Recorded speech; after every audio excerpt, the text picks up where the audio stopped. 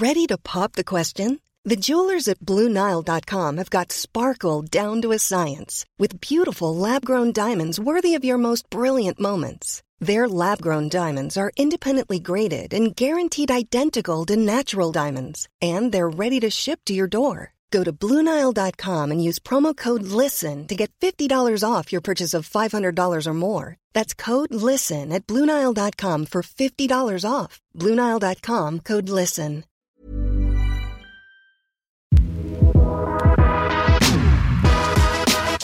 I'm Sasha Kelly and welcome to The Dive, the podcast that asks, whoever said that business news needs to be all business? If you're joining us for the first time, then welcome. This is actually the second episode of a two-part series we're releasing on The Dive. On Monday, I spoke with Sarah Ellison, staff writer at The Washington Post, and she talked to me all about the case beginning on the 17th of April, Fox News versus Dominion voting systems. So if you haven't caught up with that episode, I suggest you start there, because today we're turning closer to home where there's another defamation case playing out. Lachlan Murdoch personally filed defamation proceedings against Crikey, an online news outlet, in response to an article published on the 29th of June 2022. He argues it defamed him by naming his family as an unindicted co-conspirator of former US President Donald Trump. His lawyers allege in court documents that the article carried more than a dozen false and defamatory meanings about Lachlan Murdoch. The trial was originally scheduled to take place in March, but it's now been delayed until October after a considerable back and forth between the two parties. Today, I want to know, what is the story of this complicated case? And is the result going to change anything long-term for Rupert's empire and the plan for Lachlan Murdoch to take over? To help me untangle this story today, I'm speaking to freelance investigative journalist Paddy Manning, also the author of The Successor, a fantastic biography on Lachlan Murdoch. I've put those details in the show notes below. Let's get into our conversation. Welcome, Paddy, to The Dive. There has been a lot of back and forth between the two parties in this case.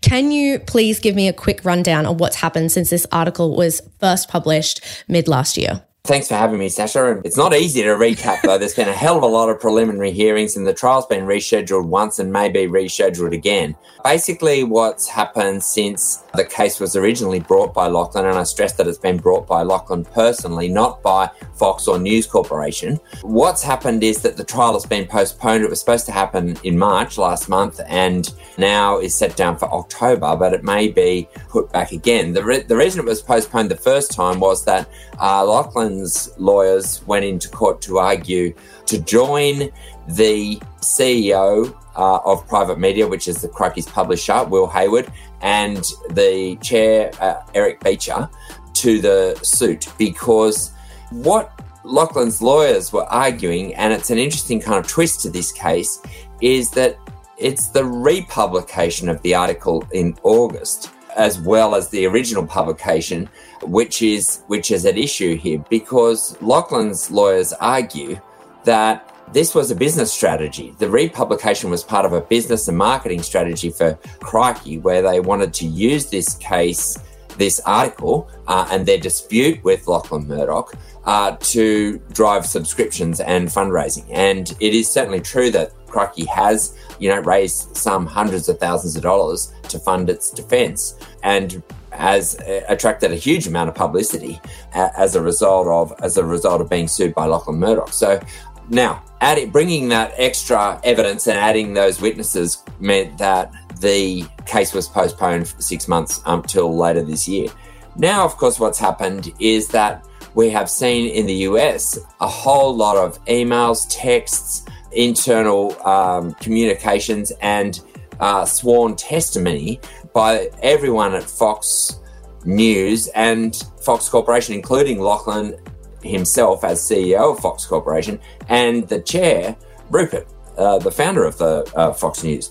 We've seen a whole lot of evidence in a defamation case being brought in the US by Dominion Voting Systems, the electronic voting machine maker, which is suing Fox News for defamation over the big lie in the wake of the 2020 election. And all of that evidence, Crikey is now arguing, is relevant to its defence, bearing in mind that what Crikey originally published was an opinion piece by a political editor, Bernard Keane, which called the Murdochs the unindicted co-conspirators with Trump in the January 6th insurrection. What we heard this week is that the judge is starting to get a bit sick of this case getting sort of bigger than Ben-Hur, if you like, because, the amount of evidence that might be involved in trawling through all of the material discovered by Dominion in its defamation suit in the US, that's going to take up a hell of a lot of court time. And he's saying it might blow out the schedule for October and perhaps postpone the trial again. And he's, raised the possibility that he might order the parties back to mediation. So it is turning into, sort of lawyers' picnic. I watched a bit of the kind of procedural hearing this week and thought, with the clock ticking and the amount of, the meter running, the cost of this case is just going to get extremely high on both sides. Certainly. I mean, you've done a very good job, because I think even trying to research this, it has definitely been back and forth. And you mentioned that the judge is sending them back to mediation because they've already had one attempt at mediation that's failed. Yes, that's right. Compulsory, and it did fail because, on Crikey's side, they say they want their day in court, and they've said that publicly as well as in court. Lachlan only wants an apology. That's what he wants. And, he's clearly infuriated. I've written in the Sydney Morning Herald in an opinion piece that his blood is up. He's clearly not happy to have himself described as party to a criminal conspiracy to overturn the US election and other things, which is the imputations that he says arise from the original comment piece in Crikey. Yeah, so he's clearly outraged and believes that, the piece was absolutely defamatory of him and his father as well. Crikey, just by the way, one of the things at issue in the case, according to some of the evidence that we heard this week, is whether, in fact, Lachlan was identified in the original piece and whether he was actually personally defamed. So that's another of the issues that'll be kind of disputed at trial. You've really clearly outlined, I think, Lachlan's argument for the case. And you've talked about the fact that Crikey is now linking their defence to the Dominion case happening over in the US. Can you just outline what they have to kind of prove in their defence, or what their argument is? Crikey is arguing that the comment piece was in the public interest. For a whole range of reasons, it's very hard to predict how this argument is going to travel, because we have a new public interest defence under the National Defamation Law that was agreed in the last few years, and it has been implemented by most states.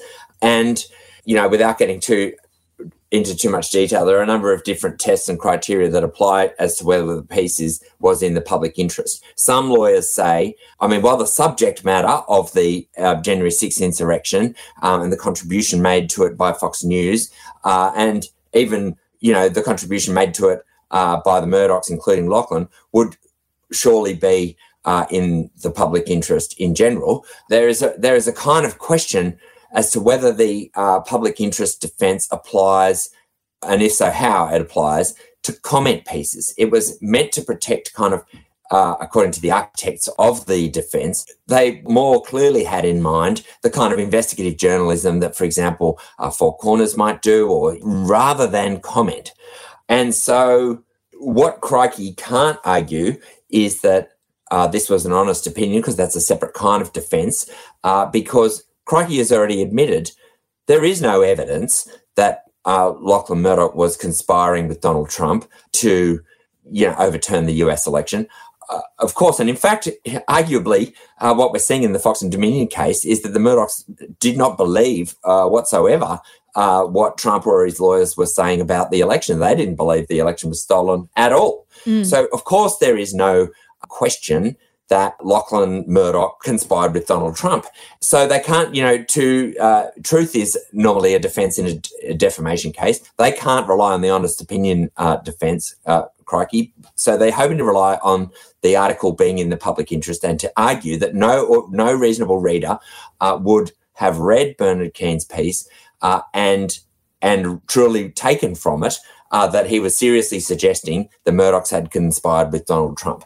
So they say that imputations don't arise. I mean, this is all very kind of perilous, trying to paraphrase lawyers, of course, but, in plain language, this is how I understand the arguments. Sorry to interrupt. I'm going to be back with more of my conversation with investigative journalist Paddy Manning in just a minute. And when we return, he shares his thoughts on the real-life succession story that's on the horizon for the Murdoch clan. He's got such fascinating insights. I cannot wait for you to hear it. That's in just a minute. Hey, it's Paige DeSorbo from Giggly Squad. High quality fashion without the price tag. Say hello to Quince. I'm snagging high-end essentials like cozy cashmere sweaters, sleek leather jackets, fine jewelry, and so much more. With Quince being 50 to 80% less than similar brands. And they partner with factories that prioritize safe, ethical, and responsible manufacturing. I love that. Luxury quality within reach. Go to quince.com/style to get free shipping and 365-day returns on your next order. Quince.com/style. My name is Will Hayward. I'm the CEO of Private Media, parent company of Crikey. It is the opinion of this paper and its journalists that Fox News actively supported and promoted a concerted attempt to jeopardise American democracy. Welcome back to The Dive. Today I'm speaking with investigative journalist Paddy Manning about the defamation case Lachlan Murdoch has lodged against Crikey's publisher Private Media. Let's get back to our conversation. I'd just love you to illustrate, which I think is a common misconception for lots of people, the difference between Australian defamation law versus the US law, because of course these two cases are kind of happening concurrently or about to happen at the same time on two different continents, but they have quite different approaches to defamation. Oh, absolutely. And that's because in the US Constitution, the First Amendment guarantees free speech. And we have no comparable guarantee in Australia at all. We have plenty of people who will tell you we do not have free speech in Australia. We have the most restrictive defamation laws in the world, even though there has been this national effort to overhaul the defamation law to protect public interest journalism. In the US, the test for newspaper publishers is not whether the alleged defamation is true, but whether the publisher showed effectively actual malice towards the subject of the allegation. So actual malice is the test in the United States, and that means whether Fox News had reckless disregard for the truth of what it was putting to air about Dominion. And so Dominion, that trial goes ahead in 2 weeks, where it's going to be the media trial of the century. You're going to see Rupert and Lachlan in open court. Lachlan hasn't been in court since the collapse of OneTel, 20 years ago. So now in Australia, the test is very different. And as I said, normally truth is the defence against a defamation case, but Crikey can't rely on truth in this instance. What it's relying on is a public interest defence. And the problem for all legal experts analysing this case is that the public interest defence is untested. It has not been, it's new. This is the first case and will be a test case of the public interest defence. In some ways, according to media lawyers, it is unfortunate that the first case that comes to trial under this provision, Section 29, is on an opinion piece, because it wasn't exactly what the framers of the section, the public interest defence, had intended. They were more thinking about investigative journalism, as I said before. So you can find experts who will say Crikey's in trouble here because, it isn't literally true that Lachlan Murdoch conspired with Donald Trump, and there was some suggestion which might constitute malice as well, which is inimical to the public interest under the defamation law in Australia as well, if it was considered malicious on Crikey's part to make these allegations when it knew they weren't true, and then to republish them in an effort to drive subscriptions. This is what Lachlan's camp is arguing, that it's an abuse of free speech, in fact. And so, there's been a lot of criticism of Lachlan that here is a media proprietor, unlike Rupert, his father, who never sued a journalist. Lachlan has been described widely in the media as thin-skinned and prepared to sue journalists, which is not a great look for a media proprietor. On the other hand, Lachlan's camp argue that Crikey has abused free speech by, publishing and republishing this opinion piece and the associated headlines and marketing material and so forth. So very hard to predict because we've got new law here being tested. So you can see it's a very nuanced case. People that think, it's signed, sealed and delivered now that we've got all the evidence out of the Fox and Dominion case that Lachlan is going to lose in his case against Crikey, I think are completely misreading the legal distinction between, American defamation law and the law we have in Australia. And as you said, this all kicked off mid last year. It's April now. It's going to start in October. It's just been rapidly developing. I imagine, as you said, very hard to predict. If we had this conversation again on the eve of the trial in October, I'm sure we'll have completely different perspectives once again. Look, Paddy, you did write the book on Lachlan Murdoch, his biography, which I will put in the show notes. So I can't let you go without asking, in your opinion, between the case in the USA and this case in Australia, do you think this will change anything long-term for Rupert's empire or the Murdoch empire and the plan for Lachlan to take over? Well, it's an interesting question, Sasha. Basically, Lachlan is in charge right now. He is the successor, as the title of the book, because he's been appointed 3 years ago, more now, actually, he's into his fourth year, as CEO of Fox Corporation and the co-executive chairman with his father, Rupert. James and Liz, the other candidates for the succession, are out of the business altogether. Rupert has kind of anointed Lachlan a long time ago now. But there is deep division, as I've reported in the book, between the siblings. That includes Liz, Lachlan and James by Rupert's second marriage to Anna, but also an older sister of theirs, Prue, from Rupert's first marriage. And they are the four Murdoch children that sit on the Murdoch Family Trust. And the Murdoch Family Trust has 8 votes. The Murdoch Family Trust controls 40% of the voting shares in both Fox and News Corporation, and it's the vehicle through which the Murdoch family control the empire. And those 8 votes are split 4 between Rupert, who has 4, and the kids who have 1 each, those 4 elder kids by his first 2 marriages. When Rupert dies, and bearing in mind that Rupert has just turned 92, when Rupert dies, his votes expire. And so at the moment, Rupert and Lachlan equal 5 votes, and they can control the Murdoch Family Trust and through that the empire. But once Rupert dies, it's an open question as to whether Lachlan will be able to maintain control of the trust. He will only be 1 vote out of 4, and the siblings are deeply divided. And as I was told and reported in The Successor, the siblings at one point were intending to sell out to Lachlan and Rupert, and that documents were drawn up, and as the New York Times has revealed in the past. But what I reported was that the siblings are no longer interested in selling out. In fact, what they're interested in is reasserting control of the family business once Rupert dies, and doing it in a way which, and I'm quoting my own book here, protects and enhances democracies around the world rather than undermining them. And that's a clear statement of intent by Lachlan's siblings that they, this is all off the record, and it was deep background that I got in the writing and researching of the book. But it's a clear statement of intent that they do want to bring Fox back to something like the centre and ditch this, in particular, election denialism that is, roiling the US politics now.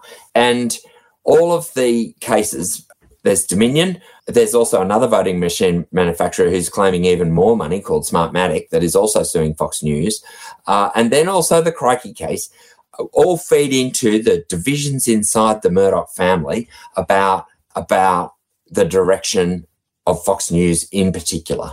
And no doubt, Lachlan's loudest critic has been his brother James, and no doubt in James's camp, the current kind of defamation lawsuits and potentially very expensive settlements will seem like a kind of vindication of their criticisms of Fox's editorial direction.